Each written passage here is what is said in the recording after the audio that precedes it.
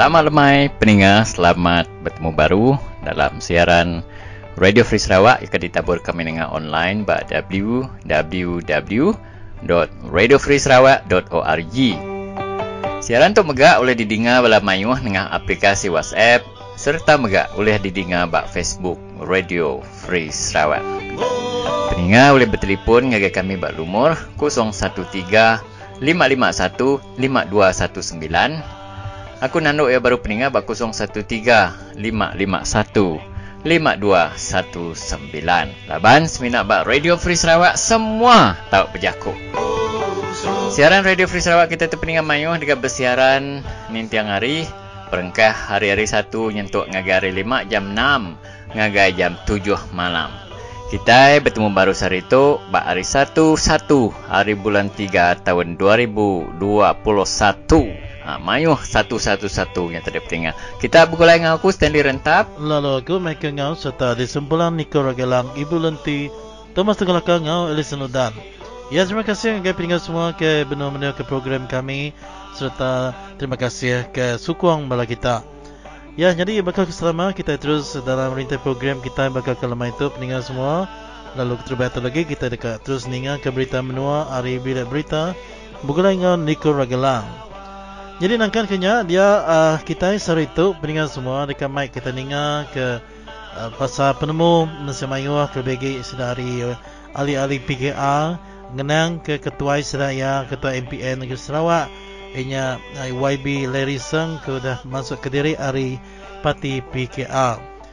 Jadi tu balat aman ngenyit ke Malaysia Mayuh ke bagi sedang ke nyukong hari parti PKR seperti hari komponen Pakatan Harapan tentang kini ke sawut Rolaningan lagi kita dikaninga ke Ranau bergulai dengan Rolaningan ianya ketua cabang PKR Baram bergulai dengan menjadi kita Stanley Rentap. Jadi nyangkan ke Ranau bergulai dengan ketua cabang PKR Baramnya dia lalu nguyang ngagai PKR ketua cabang Hulu Rajang mega ianya Tuan Abun Sui berkenaan ke perkara kesama. Jadi lagi kita dengar ke dua orang kuat PKR ianya Roland ngau Abun Sui. Jadi Abun Sui itu dekat Beranau ngau Ibu Lenti. Jadi ngetu nama berkenaan ke pasal isu politik dia Elison Udan dekat mic kita dengar kerana ya bergulai ngau siku pensyarah ianya Cikgu Sain Dato. Ya tu berkenaan ke pasal mata perguruan yang segi narai kalau tutup tang femina belajar online kelas saja ngagai semua orang ke belajar dia. Jadi lagi kita dengar kerana bergulai dengan Elison Udan sedaya Cikgu Sain Dato. Jadi hari isu pendidikan tak ke pelajaran tadi kita terus berkangau ngau siku hari bakal calon potensi PKR N1 OPA ianya Puan Mineng Biris. Jadi Puan Mineng tu dekat mic kita dengar ke perkara ke bergagak ke jalan di N1 OPA. Jadi jalannya tadi enti banyak ke berpilih baru bisa orang ngagak jalan rakyat. Tang enti udah tembuk pengawal berpilih nak lagi projek ke ngagak jalan. Jadi utai ketuk ke balat amat ngasak ke rakyat. Nai buah ke ngagak pengawal ke mimit kena namanya projek bayar pandang aja peninggal semua. Tang jalan ke di pelakin tadi cukup nipis sinci aja. Jadi empat lama aku dah tahu lebih maya habis musim mampu dia jalan tahun tadi nyo terangkat lalu tahun tadi nya ngalih ngagendo bukai. Nama terbinya tadi peninggal semua lagi kita dengar kerana bergulai Mineng Biris. Jadi nangkan ke Mineng Biris tadi dia sekali dah Thomas Tenggalaka dekat mic kita dengar kerana ya bergulai dengan Mr. Edward Andrew Luak. Jadi Mr. Edward tu sebenarnya tu ia nasiku hari Raban DAP Serian dia tu ia udah masuk ke direct mega lalu bergulai dengan parti kedukumai orang PBK parti Bumi Kenyalang. Jadi nama kebuah yang lengkap ke parti DAP ke Nur yang ngelamak-ngelamak tu lagi kita dengar ke penemu ya ianya penemu hari Edward Andrew Luak ke BC de Keranau ngau Thomas Tenggalaka. Ya, jadi lebih kurang punya Stanley rintai program kita ke Dungkut Lemah itu. Terima kasih Michael. Lalu kena nak masuk ke jam kita pendengar mayuh hari bilik berita Radio Free Sarawak kami mai kita mendiang ke berita menua. Tidak baca serta disalin nikel Ragalang.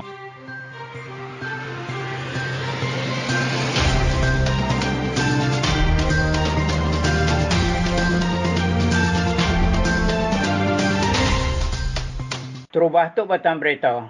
Di Sarawak bisik 171 orang baru ditetapkan hidap ke COVID-19, lalu 2 orang baru udah nadai kemari. Kaban PBDS Sai Melaka ngansak pemesai Hari Upis Menteri Dagang ke pengguna berarti kerga minyak binjin di menua pesisir. Di Sarawak bisik 171 orang baru ditetapkan hidap ke COVID-19 kemari. Di Sibu 33, di Miri 31, di Bintulu 29, di Betung atau di Kapit sama-sama 20, di Kuching 15, di Serian 9, di Kenawit 4, di Beluru atau di Seriaman sama-sama 2, sama-sama Siku, Desa Jaya, Bau, Bukit Mabung, Julau, Semerahan atau di Sebawah. Lalu 2 orang baru udah nadai kemari. Bisik 203 orang baru udah gerai kemari. Dia tu agak bisik 2,364 orang benong berubat dalam hospital di Sarawak. Bisik 200 orang baru benong diperhati ke lutur, ngau 3 orang agak ngantik result darah sidak diperiksa lutur. Penerang tu dipansut ke Komiti Penjaga Penusah Menua Sarawak kemari. Kepala Opis Pengerai Sarawak, Dr. Chin Zin Hing, ngasuh sebarang orang tidak datai minta ditujuk mengenai vaksin COVID-19. Mesti datai mai kad. Di Melayang atau Sabah, bisik 2,366 orang baru ditetapkan hidap ke COVID-19 kemari. Di Selangor 914, di Kuala Lumpur 337, di Johor 340, di Perak 287, di Sabah 134, di Pulau Pinang 105, di Negeri Sembilan 65, di Kelantan 33, di Kedah 13, di Terengganu 12, di Pahang 11, di Melaka 10, di Putrajaya 3, ngau di Labuan 2, lalu 7 orang baru udah nadai kemari. Bisik 3,048 orang udah gerai kemari. Dia tu agak bisik 26,205 orang benong berubat dalam hospital, ngau 202 orang berubat bawah ICU. Penerang tu dipansut ke Kepala Opis Menteri Pengerai Malaysia, Tan Sri Datuk Dr. Nur Hisham Abdullah kemari. Kaban PBDS Sai Melaka ngansak pemesai Hari Upis Menteri Dagang atau pengguna berarti kerga minyak binjin di menua pesisir. Ia madah ke minyak binjin balat nikit rega lalu ngomedis penghidup orang terkurang penatai pemisik di menua pesisir. Kaban PKR Sarawak Roland Ngang madah ke PKR agik mayuh kaban serta agik kering. Lalu uliah ngau masuk dalam berpilih besar menua Sarawak tik dudi itu. Presiden PKR Sarawak Larry Seng udah pansut hari patinya lebuh hari 6 tu tadi. Ia dia tu nyokong perintah Perikatan Nasional. Polis di muka udang gerampas 3 batang senapan patah. 5 orang rakyat Indonesia terdiau di Sungai Liwak di Balengian udah ditangkap polis lalu dituduh kengagak serta ngembuan senapannya. Sidak magak mencuri masuk ke Sarawak. Penyalah sidaknya dipansiat nitih ke Seksyen 8-A Undang-Undang Senjata Api tahun 1960 dengan Undang-Undang Immigration tahun 2002.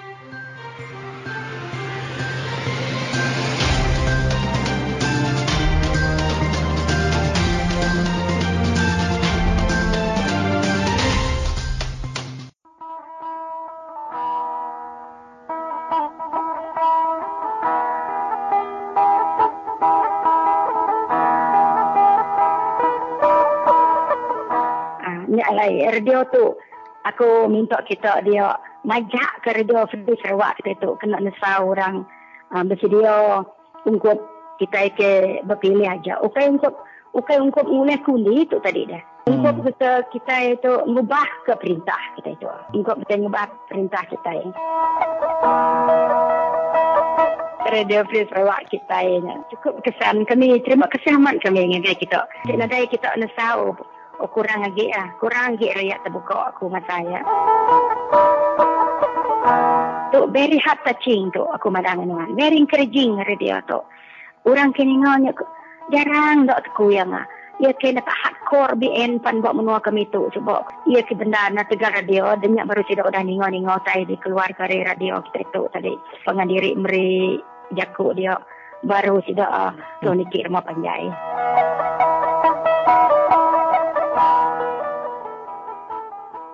Selamat lemai pendengar, selamat petang saudara. Anda sedang mendengar siaran Radio Free Sarawak bersama dengan saya Snelly Rentap pada petang hari Isnin 1 hari bulan Mac 2021. Sebelum kita ke tajuk utama, iaitu tajuk berkaitan dengan YB Larry Seng berserta dengan seorang lagi ahli parlimen dari Tebrau Johor yang menyertai gerakan terbaru ni. Mereka menyertai Parti Perikatan Nasional. Sebelum itu kita nak berkongsikan headline berita harian satu ketika dulu yang memaparkan gambar Tok Guru Haji Hadi Awang yang mengeluarkan kenyataan berpolitik ketika darurat macam tak duduk di bumi. Itu menurut Abdul Hadi di Kuala Lumpur, iaitu PAS menggesa semua pihak berhenti daripada berpolitik buat sementara waktu sepanjang tempoh darurat. Tetapi lain pula kenyataannya, iaitu pada hari Ahad yang lalu, iaitu 28 Februari 2021, di laman sosial Facebook Perdana Menteri Muhyiddin Yassin, beliau berkata bahawa hari ini menerima akuan bersumpah SD daripada dua ahli parlimen pembangkang yang menyatakan sokongan kepada Kerajaan Perikatan Nasional. Akuan bersumpah oleh ahli parlimen Julau YB Larry Seng Wei Shin dan ahli parlimen Tebrau YB Stephen Chong Xiao Yun, iaitu ditandatangani dan diserahkan kepada saya selepas sesi pemukiman anggota Jemaah Menteri sempena setahun Kerajaan Perikatan Nasional di Putrajaya. Alhamdulillah, sokongan ini ternyata akan mengukuhkan lagi Kerajaan Perikatan Nasional dalam usaha dan perancangan untuk menguruskan pandemik COVID-19 serta memangkin kebangkitan semula ekonomi negara. Jadi apa yang kita fahami saudara, Tan Sri Muhyiddin Yassin yang tertekan dengan jumlah sokongan ahli parlimen yang tidak memihak kepada beliau dan kini berjaya memperoleh semula dua orang ahli parlimen pembangkang, kemudian menyatakan sokongan akuan bersumpah menyokong Perdana Menteri Tan Sri Muhyiddin Yassin. Jadi oleh kerana YB Larry Seng Wei Shin merupakan pengerusi Majlis Pimpinan Negeri MPN Negeri Sarawak daripada Parti PKR telah meninggalkan kedudukan beliau, maka persoalan sekarang siapakah yang akan dilantik semula untuk mengetuai PKR Negeri Sarawak dan seterusnya akan mengetuai PKR untuk berdepan dengan GPS dalam pilihan raya negeri yang akan datang. Bersama dengan kita di talian ketika ini iaitu saudara Roland Ingan, iaitu Naib Pengerusi MPN Negeri Sarawak. Kita dengar ulasan beliau berkaitan dengan perkembangan ini.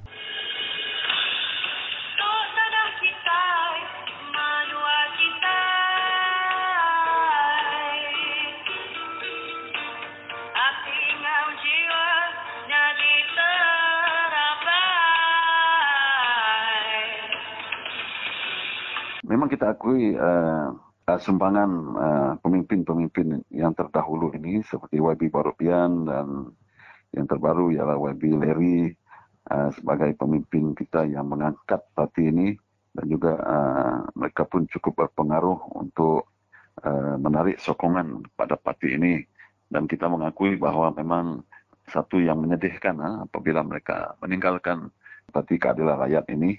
Tetapi kita faham alasan-alasan kenapa mereka meninggalkan parti, dan boleh jadi ya sesiapa dalam kedudukan mereka pun mereka membuat keputusan yang sama.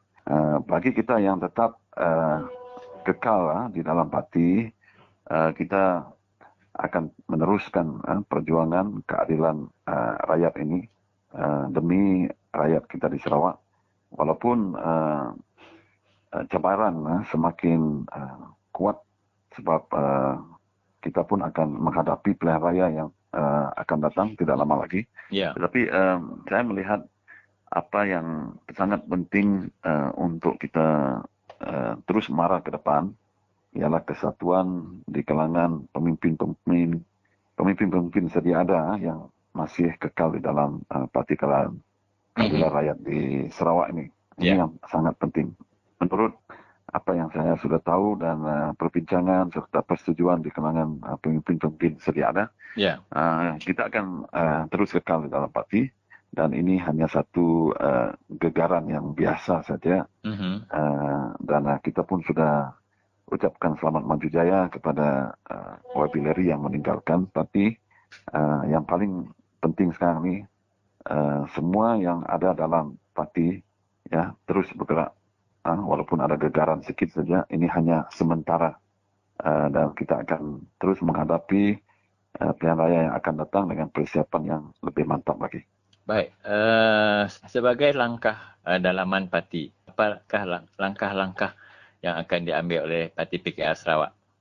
Berasaskan persetujuan dan juga kesatuan pemimpin-pemimpin untuk terus bekerjasama, marah ke depan, menghadapi pilihan raya yang akan datang, maka isu penggantian siapa yang akan ambil alih dari YB Larry yang mengosongkan jawatan tersebut bukan satu isu yang utama.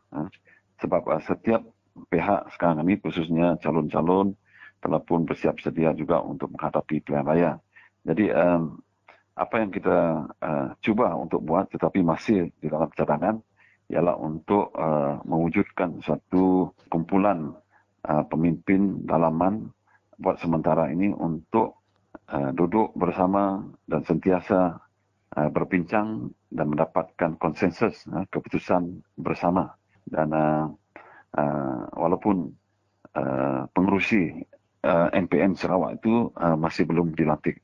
Apabila sampai masanya, maka proses mengikut perlembagaan parti akan kita lakukan, yaitu Presiden seperti biasa berunding dengan ketua-ketua cabang seluruh Sarawak, dan barulah Presiden akan menetapkan ataupun melantik seorang yang sesuai mengikut pandangan semua ketua-ketua cabang di Sarawak yang mendapat sokongan yang cukup untuk menjadi pengerusi Majlis Pimpinan Negeri Sarawak. So maksudnya sampai sekarang belum lagi dapat gambaran yang jelas lah Saudara Roland ya, siapa yang bakal naik dan kedudukan mereka dalam parti, hierarki mereka di dalam parti. Ya, belum lagi. Kita memang mengharapkan hanya satu orang saja yang buat masa ini yang bergelar YB dalam Parti Keadilan Sarawak ini, yaitu YB Dr. Teo. Dan memang ada cadangan untuk dia menjadi pengurusi selepas ini, tetapi itu hanya suatu pandangan. Tetapi dalam mesyuarat MPN yang akan datang, kita akan usulkan apa rancangan yang terbaik untuk kita menangani isu kekosongan jawatan pengurusi ini dalam masa yang akan datang. Ya. Mesyuarat ini sangat dekatlah Saudara Roland ya. Iya, sangat dekat. Dalam masa terdekatlah kita akan adakan mesyuarat itu. Baik, mungkin kita ada sedikit masa untuk berbaki. Saya mau pergi kepada satu komposisi kaum di dalam PKR Negeri Sarawak, dan juga yang kedua berkaitan dengan perjuangan PKR dan juga komponen Pakatan Harapan Sarawak untuk terus meletakkan fokus bahawa untuk memulangkan hak tanah NCR penduduk Sarawak ini tidak pernah lari jauh daripada mulut pemimpin-pemimpin Pakatan Harapan sejak dari dulu hingga sekarang. Saya mulakan dengan komposisi kaum Dayak Melayu Cina di dalam PKR yang ketika ini saya lihat yang Dayaknya pun tidak begitu menonjol, Melayunya pun lebih kurang begitu, dan kawan kita Cina pun tidak begitu dapat menonjol. Jadi adakah perlu ditonjolkan mana-mana satu kaum dalam kepimpinan parti di Sarawak ni, khususnya PKR, ataupun memang ketiga-tiga ni telah diadun sebegitu rupa? Kita perlu faham bahawa parti keadilan rakyat ini ialah parti berbilang kaum. Itu yang menjadi asasnya. Dan untuk kita di Sarawak, kita memang akui bahawa dari segi majoriti penduduk Sarawak adalah Dayak. Ya. Dan ada pandangan bahawa sepatutnya Dayak yang memimpin parti ini. Tetapi bagi kita yang di dalam parti ini, yang kekal dalam parti ini, pandangan itu bila kita bandingkan dengan asas parti ini, iaitu parti ini berbilang kaum, maka pandangan itu tidak diterima bulat-bulat lah. Sebab kita akui bahawa apa yang sangat penting, mana-mana kaum yang mempunyai kaliber untuk memimpin sebagai pemimpin dalam Parti Keadilan Rakyat di Sarawak. Yang paling penting ialah dia mempunyai sikap hati yang terbuka, walaupun dia seorang Melayu ke Cina ke Dayak ke, dia masih berjuang untuk semua kaum di Sarawak. Betul. Itu yang paling penting. Jadi jika Cina yang memimpin sebagai pengerusi, dia mempunyai sikap hati yang berbilang kaum, berjuang untuk semua. Termasuklah isu-isu yang sangat dekat di hati rakyat, yaitu isu NCR itu sendiri. Walaupun dia seorang Cina ataupun dia seorang Melayu. Dan kita tidak boleh mengatakan bahawa sebab isu NCR ini adalah isu yang melibatkan majoriti kaum di Sarawak, maka Dayaklah seorang ataupun Dayaklah sepatutnya yang memimpin Sarawak, yang seharusnya diangkat. Nah, ini pandangan-pandangan yang popular sebenarnya, tetapi sebagai parti keadilan rakyat kita tidak terima itu. Tapi saya sebagai Dayak sendiri, alangkah baiknya kalau seorang Dayak itu dia ambil tanggungjawab itu untuk bangkit, sebab NCR ini adalah isu yang sangat dekat di hati orang Dayak yang majoriti di Sarawak. Alangkah baiknya orang Dayak itu sendiri yang jangan tolak lah, jangan tolak jika diberi peluang untuk memimpin Parti Keadilan Rakyat di Sarawak. Ya. Baik, saya bangkitkan isu tentang isu tanah NCR ini kerana YB Barubian satu ketika begitu menonjol sebagai ikon yang bakal mengubah landscape politik Sarawak, kerana beliau sebagai seorang peguam yang ternama juga di Sarawak selalu bercakap dengan saya. Beliau seorang rakan kita sudah bertahun-tahun tentang idea tentang sekiranya Pakatan Harapan menang akan menubuhkan Suruhanjaya tanah adat dan akan mengkaji, memulangkan semula dan membuat pindaan-pindaan tertentu yang menguntungkan rakyat yang memiliki tanah NCR. Jadi setelah YB Barubian meninggalkan kita, bagaimana agaknya PKR membawa diri dalam YB Barubian meninggalkan satu kasut yang begitu besar tapaknya, Roland? Ya, ya. Kita akui bahawa memang dia meninggalkan satu legasi dalam parti PKR di Sarawak, dan akui juga memang apa yang dia sudah lakukan dulu kita akui itu sebagai sumbangan pada parti. Apa yang penting sekarang ni, walaupun dia telah meninggalkan parti bersama dengan yang lain, Parti Keadilan Rakyat di Sarawak ini kekal sebagai parti yang bukan saja memperjuangkan supaya hak tanah adat itu ataupun tanah adat itu dikembalikan kepada rakyat, tapi juga institusi kerajaan yang ada kuasa untuk buat keputusan-keputusan berkaitan dengan tanah adat juga perlu direformasikan. Ini yang sangat penting.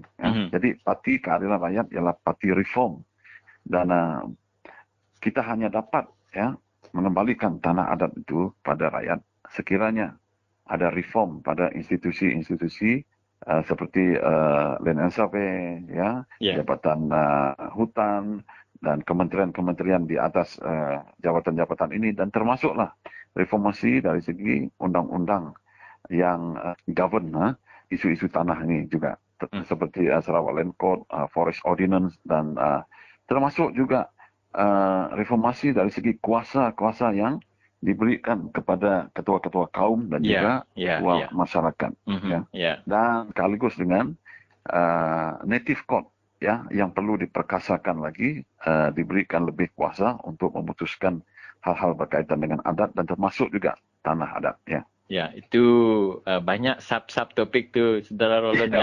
Kita akan cakap dengan lebih terperinci perkara itu di masa depan.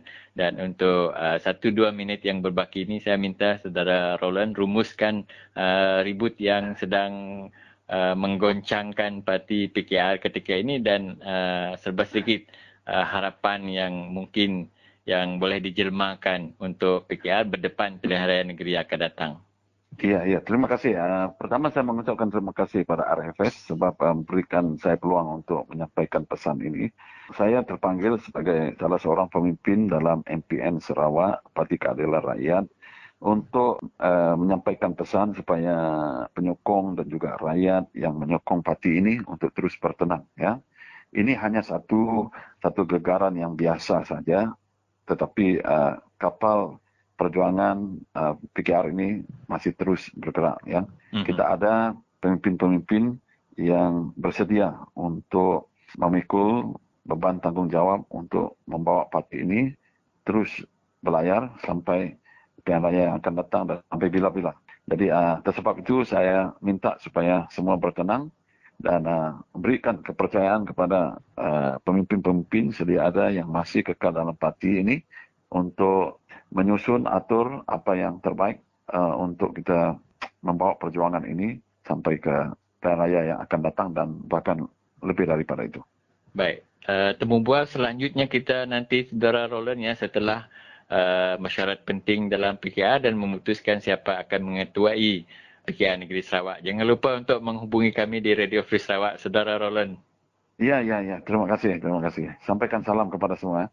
Okey, terima kasih Roland. Itu dia tadi saudara, kita bersama dengan Naib Pengerusi MPN Negeri Sarawak, Saudara Roland Ingan menjelaskan tentang krisis yang berlaku dalam parti PKR dan kita rasa dan kita berharap bahawa pelantikan pengganti YB Larry nanti akan menstabilkan parti PKR khususnya dan Pakatan Harapan di Sarawak amnya, dan ini yang rakyat ingin lihat apabila pilihan negeri akan datang. Kita akan berpeluang melihat 1 lawan 1 di antara Pakatan Harapan dengan GPS di Sarawak. Terima kasih Roland. Ya, sama-sama.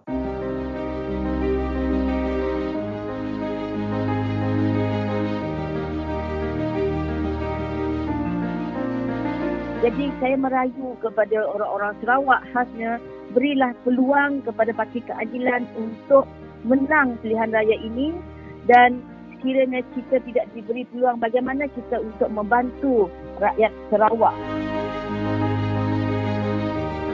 Jadi dengan tidak ada kemampuan daripada GPS, kita ada kemampuan itu. Jadi berilah kita kepercayaan, berilah kita keyakinan. Pilihlah Pakatan Harapan khasnya Parti Keadilan untuk menerajui dan untuk menang untuk pilihan raya kali ini, terutamanya pilihan raya negeri yang akan datang. Jadi rakyat Sarawak, saya menyeru, berilah peluang kepada kita. Saya menyeru, undilah Parti Keadilan.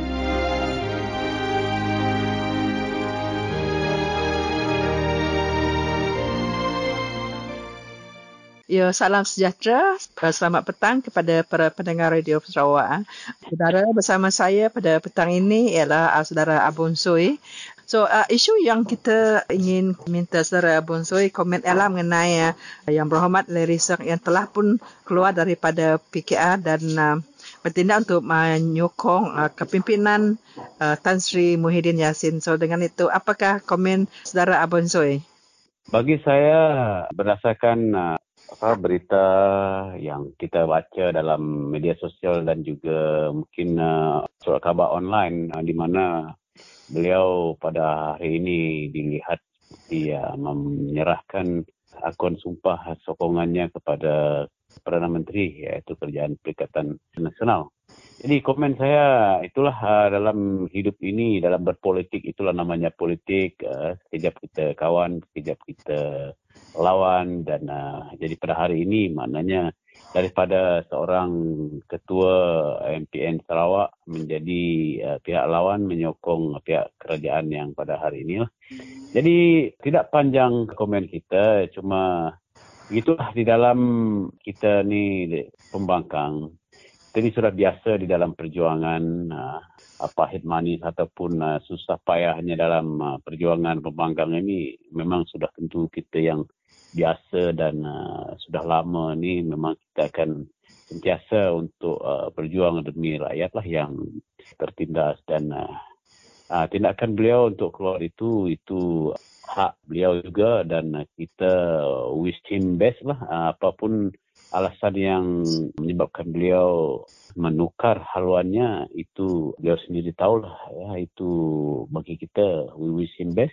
Dan bagi kita yang di dalam keadilan PKR tetapkan perjuangan kita jangan lari daripada nilai-nilai perjuangan, memperjuangkan rakyat dan penting we move on dan tidak ada banyak yang kita boleh lakukan hanya kalau kita nak memikirkan perkara orang yang sudah di luar parti, ya kita rapatkan staf yang masih ada di dalam parti. Itu saja bagi saya. No comment, no further comment.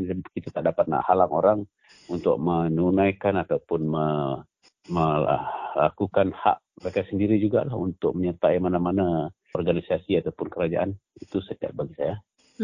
Apakah perasaan Abun Zui semasa Berhormat Larry join PKR dulu? Ya, bagi kita tidak, bagi saya tidak merasa apa-apa yang itulah sebab ini pun saya join dulu memang kita menaruh prasangka juga ya karena orang selalu mengatakan ini terhadap beliau dan apabila kerajaan tiba-tiba bertukar dan beliau masih setia dan dia tidak larilah kita anggap begitulah ya dan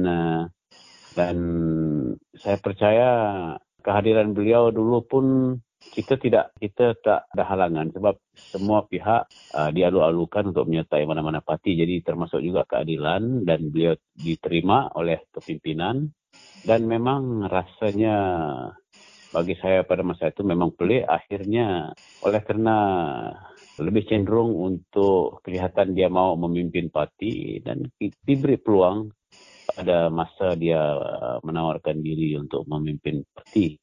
Dan justru walaupun dalam masa pengkhianatan itu pun oleh Wewi sebelum itu dan beliau tidak keluar dan ini memberi sedikit nilai positif kepada beliau dan yang berlaku hari ini memang ada sedikit juga mengejutkan tapi itulah kalau kita katakan tadi kita tidak tahu apa alasan sebenar-benarnya beliau keluarlah dan itulah kita selalu kata masing-masing ada kes mereka yang unik masing-masing lah itu mungkin menyebabkan mereka terpaksa membuat keputusan begitu ataupun adakah dalam keadaan kerajaan ini terdesak mau melakukan sesuatu dan dilihat kerajaan yang hilang majoriti ini berjaya melakukan sesuatu sehinggalah beliau ambil tindakan pada hari ini. Ini saja komen saya lah.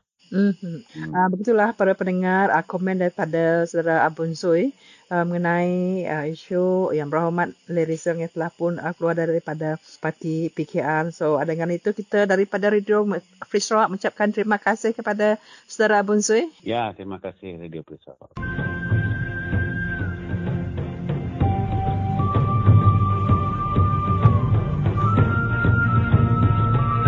Aku udah nyebut, adik nuan nak olehnya di garam, kena ngetan ke dagian, ngambil enak busuk, ngambil enak buat, ane yang sekali-kali nuannya di langau, ngambil telur, ngambil ulat, ngasuh dagiannya jam 10. Ngat kerja kau aku tu. Nama kebuah, bala tidak Datuk, bala tidak Menteri, bala tidak YB nak oleh berjakuk ke kita, alah nak hak kita, harinya jai hari jelu, jai hari kijang, jai hari babi, jai hari jelu ke Bukatai.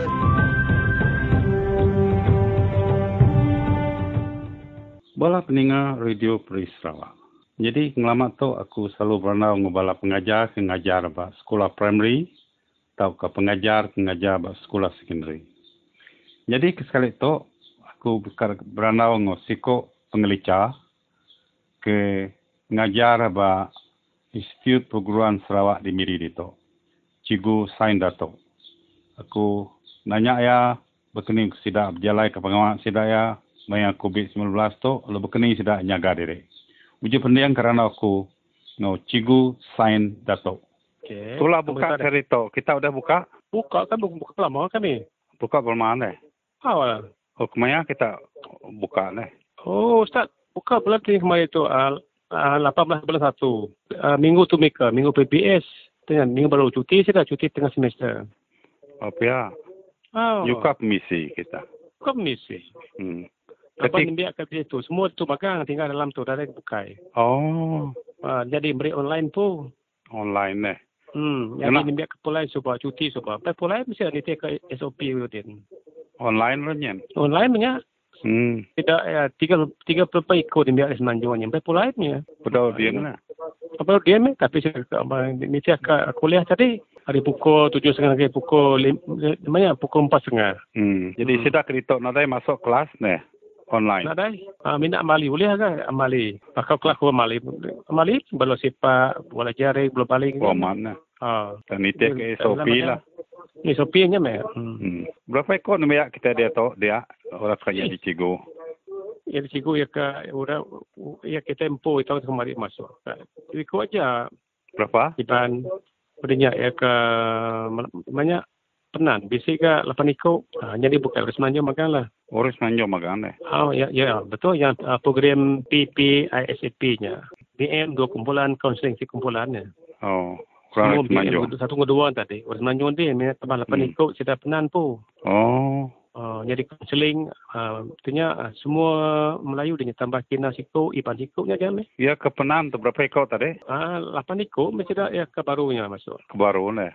Ngau kelama berapa ikut? Kelama 16 ikut. Program PISNP semester kedua. Satu. Ya jam ni. Boleh ni kita ke sini ni. Nitian ni. Oh, maya Cikgu pensa penan tenang lama ke tu kena. Iya, nanti mayu ya, udah di sini. Ino laki mayu. Ni Ino atau kelaki mayu? Oh, Ino majoriti. Majoriti ni. Uliah kan nitia ke adat ke baru dia tu lah. Nada yang ngacau. Uliah me. Oh. Tidak ya. No mesti ngajar sudah ya? Distrik ngajar. Sudah semester ke-2 tahun 1 ya. Mana disiplin deh. Kalau sudah kena bisik sudah ya. Biasa aja. Biasa aja. Lepas tu ni saya beli tiga semua ni mesti keluar sampai ke dia tu deh. Oh. 2 minggu sekali sudah keluar. Anjuang bakal riam mo kaya dia ngai paksa punya ni. Kena ambil pas baru pulai sudah. Kemana intake baru ni? Intake baru nanti dia ketumpai besi leban itu SPM baru benuang dia tu. Oh. Jadi dia sebab bulan 6 namun sudah urusan SPM bulan berapa ni aja. Lepas 2 minggu sudah SPM keluar. Keluar orang iklannya deh. Ya. SPM tumpai tu mau. Benuang tu nak. Benuang dia. Ya. Nemu kita. Nada ceritakan untuk matapnya. Nada lagi dia tahu ni. Nada lagi. So sudah nambah artinya nama sikit tadi. Program kesekolahnya PBD impu kes 25 belakang kami itunya. Oh, sudah tambah lagi. Oh, maya ngaji subahkan untuk apa? Sudah nutup kerjaan. Bangsa kita kalau lemah berpolitiknya kita terlemah belum ah. Nah, udah kerput dia ni tadi kepada Tuhan. Nah betul kata dia. Ya lah. Kini kan ngira rakyat baru tu deh. Tak betul sudah ya. Sidakan ngira rakyat. Orang buta main orang buta. Ya deh. Akhirnya lah itu bisa mayar itu berandau lah. Boleh konsul lah. Terima kasih Cikgu pengelicah. Okey, ilah tu baru nanti. Ilah baru. Terima kasih. Lemai kini. Terima kasih. Okey bye.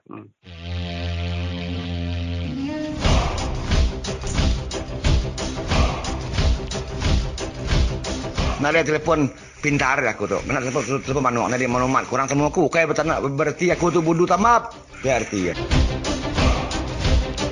Lama ke buah main naknya laban manual kita tu. Nak ada lain internet. Ada pasar bisa. Bawa upih-upih besar. Bawa pasar-pasar kucing. Nyak baru lain internet tu kuat. Dia gagak perintah. Tik memenuh ulu tu. Nak orang enggak lain tenin tu kuat. Awak ke nama orang kena ngasuh kita rakyat bagu, ngasuh kita rakyat budu, awak kita rakyat nak nama utai. Jadi pandai-pandai lah kita rakyat ngigap maklumat.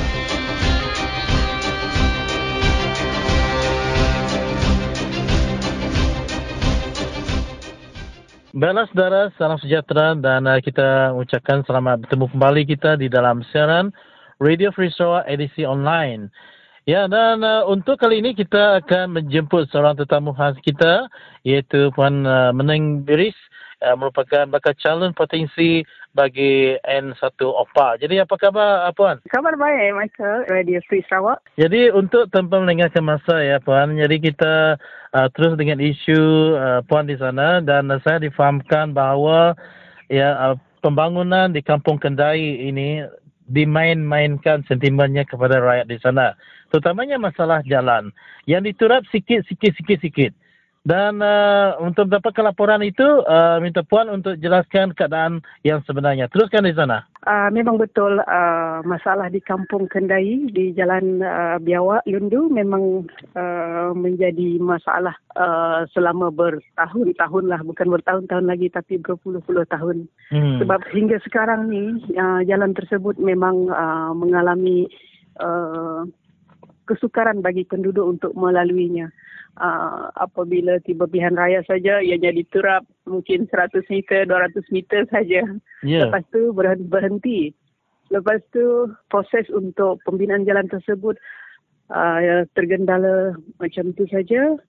Sehinggalah bila PRN nak mula lagi, baru adalah hura-hura lagi untuk penyukatan jalan. Dah adalah orang turun untuk cek kondisi jalan raya tersebut. Dan saya baru-baru ni pun melalui jalan tersebut untuk menghantar beberapa bantuan banjir lah kepada penduduk di Kampung Kendai yang dilanda banjir. Dan keadaan sangat sukar dan teruk sekali hingga menyukarkan kami untuk menghantar bantuan ke kampung tersebut.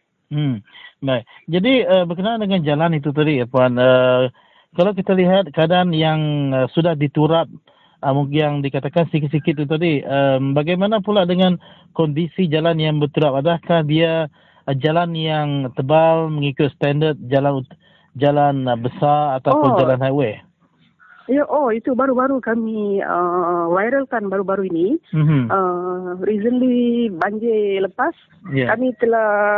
kami ingin melawat mangsa banjir kat sana, tapi kami tak boleh go through jalan tersebut sebab jalan yang ditar telah beralih seperti kapet.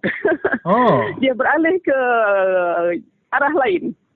So kami melihat kepingan daripada jalan tersebut tak sampai pun sepatutnya kalau ikut spesifikasi 6 inci. Jalan sepatutnya 6 inci. Tetapi jalan tersebut kurang daripada, saya rasa 1 inci saja. Jadi apabila banjir dalam keadaan air deras, so jalan tersebut seperti kapet beralih ke arah lain. Dan saya ada masukkan juga dalam Facebook saya contoh apa yang saya katakan ni lah, bukti dia. Mungkin refer dalam Facebook saya Meneng Biris. Saya ada mengambil 2-3 gambar lah tentang keadaan tersebut. Ya. Baik. Jadi berkenaan dengan jalan itu, bagaimanakah ketua-ketua masyarakat di sekitar yang menggunakan jalan utama itu, pernahkah tidak mereka membawakan perkara ini kepada wakil rakyat mereka yang mereka sokong selama ini untuk memberi perhatian lebih kerana kondisi yang sepatutnya yang kita bayar dengan cukai rakyat, tetapi diberikan kondisi begitu. Dan yang satu yang tak seronok di sini saya dengar itu mereka menurapnya sikit demi sikit, tetapi selepas kena banjir, dia sedikit dipindah pula tempatnya. Itu tempat yang banjir tersebut. Itu yang sudah nampak sangat, ya, keciciran wang rakyat yang digunakan di situ, Puan. Ya, betul. Kalau ikut mereka penduduk kampung di sana, mereka dah jemu dengan isu jalan Kendai. Sebab itulah kali ini mereka kata mereka bersatu hati akan tolak kerajaan yang ada sekarang. Mereka bersatu hati akan memilih calon yang boleh membantu mereka untuk memperjuangkan hak mereka lah, menggunakan tentang infrastruktur yang ada dekat sana. Talian telefon pun mereka sukar untuk dapat dengan baik. jalan raya, dan kasihan jugalah keadaan mereka walaupun tak berapa jauh dari Bandar Kuching, tapi masih ada masyarakat kita yang masih tinggal dalam keadaan yang serba kekurangan dengan infrastruktur yang sepatutnya mereka nikmati. Bagaimana pula dengan peratusan kemiskinan di kawasan Puan? Kalau kita melihat seperti yang dilakukan pada beberapa hari yang lepas Puan dengan rakan-rakan melawat ke SK Sibiris, dan Puan pergi langsung ke Sedaing ya untuk melawat 2 buah keluarga mangsa banjir dan menyalurkan bantuan barangan seperti keperluan asas dan juga menyalurkan 3 unit tilam dan bantal untuk warga emas. Jadi warga emas ini pula apa ceritanya sehingga kan Puan menyalurkan 3 unit tilam dan bantal untuk mereka? Mengikut perhatian saya, kalau kemiskinan di Opar ni saya rasa masih ada lagi dalam 70%. Ataupun 65% lah kalau ikut anggaran saya, sebab rata-rata saya apabila saya turun padang untuk membuat kerja-kerja kemasyarakatan, saya boleh melihat keadaan masyarakat di N1 Opar. Memang masih ada lagi rakyat-rakyat kita yang dalam keadaan daif. Masih ada lagi, tapi kita macam tak sampai hati untuk memviralkan benda-benda tersebut di media-media sosial, sebab kita tak mau mengaibkan orang keluarga orang lain. Jadi bagi saya keadaan kemiskinan di Opar ini masih lagi tinggi. Ya, dan bagaimana pula, adakah Puan dengan rakan-rakan jentera di sana menyemak daripada segi bantuan kebajikan daripada kerajaan negeri Sarawak khasnya? Dan mungkin ada yang tercicir tidak mendapat bantuan dan mungkin tidak dipandang berat oleh pemimpin-pemimpin sebelum ini untuk keluarga-keluarga yang begitu daif dan juga yang warga emas yang mungkin ditinggalkan oleh anak, dan mereka ini yang perlu diberikan perhatian, Puan. Ya, sebelum ini saya pernah membuat sukarelawan untuk mendaftarkan masyarakat di N1 Opal. Saya telah mendaftarkan lebih kurang 300 pelbagai kategori lah. Miskin, sakit kronik, ibu tunggal. Tetapi apa yang menduga citakan saya, apabila saya risik-risik balik, tak ramai yang dapat bantuan tersebut. Dan seperti yang saya terima laporan, mereka terlalu mengetatkan peraturan tersebut. Dan apabila sampai di ketua kampung, ketua kaum mereka, kadang-kadang benda tu ditapis balik. Even ditapis balik. Orang ni tak layak, orang ni tak layak. Tetapi keadaan mereka sebenarnya mereka layak menerima benda tu. Tapi itulah, saya pun tak faham apa yang berlaku, sebab saya pun tak ada kuasa yang lebih untuk menegakkan benda tersebut. Tetapi apa yang kita lihat, memang ada yang layak menerima bantuan tersebut. Tapi saya pun tidak faham. Faham kenapa mereka ditolak dengan JKM. Kadang-kadang JKM terlalu strict, kata belum lagi melihat melawat tempat mereka. Pegawai JKM dah kata, kamu tak layak, kamu masih sehat untuk kerja. Kadang-kadang mereka, sepatutnya saya sarankanlah pihak Jabatan Kebajikan ini melawat tempat tersebut. Setiap permohonan yang mereka terima, mereka harus lawat. Itu adalah kerja mereka. Ya, betul. Untuk membasmi kemiskinan ini. Dan jangan dengar komen-komen ataupun pendapat orang lain. Setiap permohonan tersebut harus dilawat dan lihat keadaan mereka. Itu yang saya sarankan lah. Baik.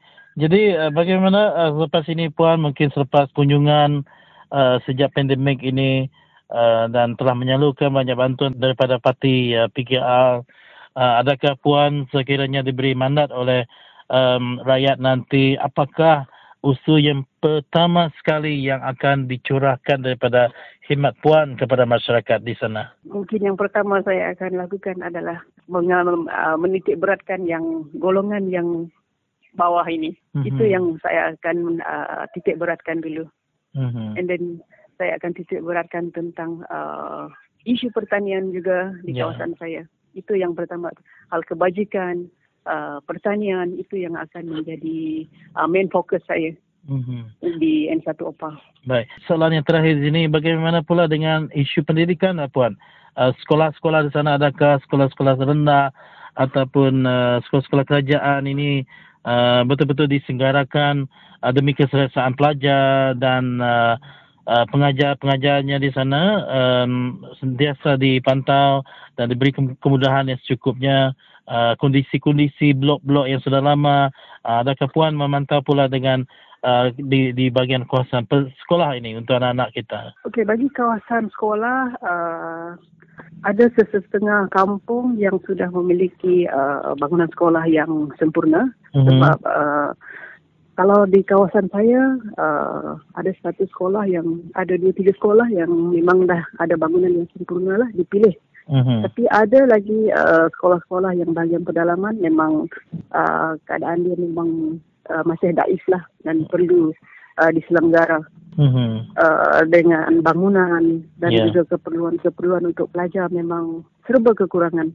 Itu juga akan menjadi fokus kepada saya lah untuk memandang benda tu lebih serius lagi untuk pelajar anak-anak kita di N1 OPA. Terutamanya juga kebanyakan sekolah sekarang ni tiada kemudahan seperti Padang.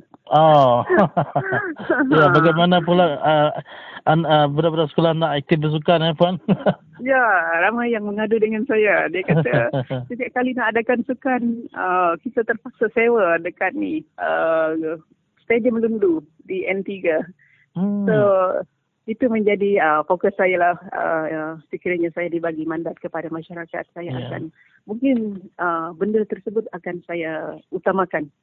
So banyak sekolah yang tidak mempunyai gelanggang untuk budak-budak melaksanakan aktiviti sukan dan sebagainya. Ya, jadi terutamanya kebanyakannya daripada sekolah-sekolah rendah ke, Puan? Ya, sekolah-sekolah rendah. Ya, jadi dengan itu, Puan, untuk masa yang sedikit ini lagi, apakah gesaan Puan kepada kerajaan dan juga pada masyarakat di luar sana, terutamanya pengundi-pengundi di sana lah, untuk kita wawarkan supaya mereka dapat memikirkan hak mereka sekarang selama ini, keperluan asas mereka tidak langsung dijaga dan diambil berat oleh pemerintah. Jadi mungkin Puan boleh memberikan sepatah dua kata kepada pendengar kita, terutamanya bagi kawasan UPA. Teruskan. Okey, saya berharap pengundi-pengundi di N1 OPA membuka minda, mata dan minda kita dan melihat akan keperluan di OPA sebelum ini dengan kerajaan sebelum ini, dan saya berharap bila tibanya PRN yang akan datang, mereka ingin mengubah apa yang mereka tidak perolehi, mereka tidak dapat setimpalnya apa yang sepatutnya mereka dapat.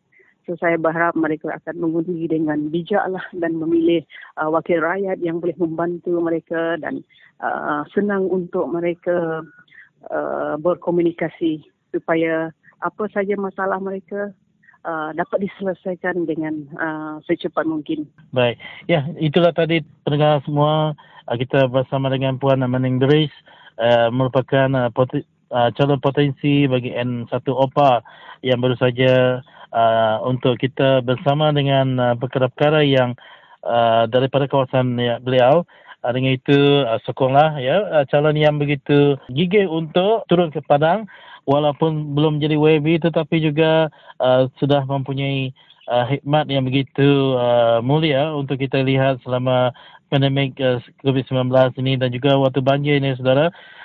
Dan dengan itu kami dari Radio Free Sarawak mendoakan agar Puan dan jentera-jentera PKR di sana akan sentiasa tabah mengharungi apa jua keadaan dan gigih terus menyumbangkan khidmat yang digunakan, diperlukan oleh komuniti-komuniti di sana.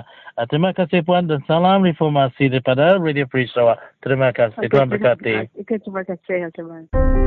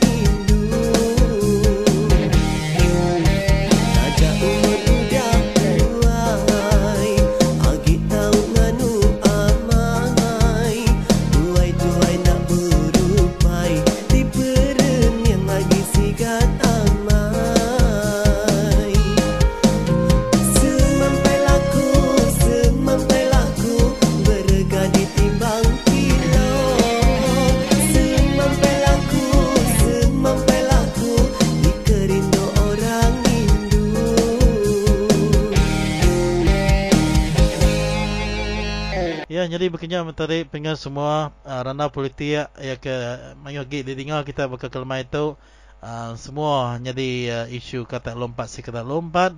Tayang tajap ya pendengar semua nyak nan segi hak serta mainan dalam politik orang kan kejap parti udahnya parti sedai pulai kuat baru ke sedai lah. Jadi itu perkara ke nyadi ke dunia ke mayar itu menyak. Ya, jadi terima kasih ngagai semua sila ke bisa berandau kita ke sepanjang sejam tu tadi. Terima kasih ngagai semua KLBG, ngagai semua DJ kita ke bisa dalam program kita bakal kelemah itu dalam berandau ngetemuai ke di Kangau. Jadi aku mai Kangau ngari kami sebuat di Kamri. Selamat bersorak dulu. Bertemu baru kita lemai kila 89 Radio Free Sarawak. Semua tahu jaku. Bye bye.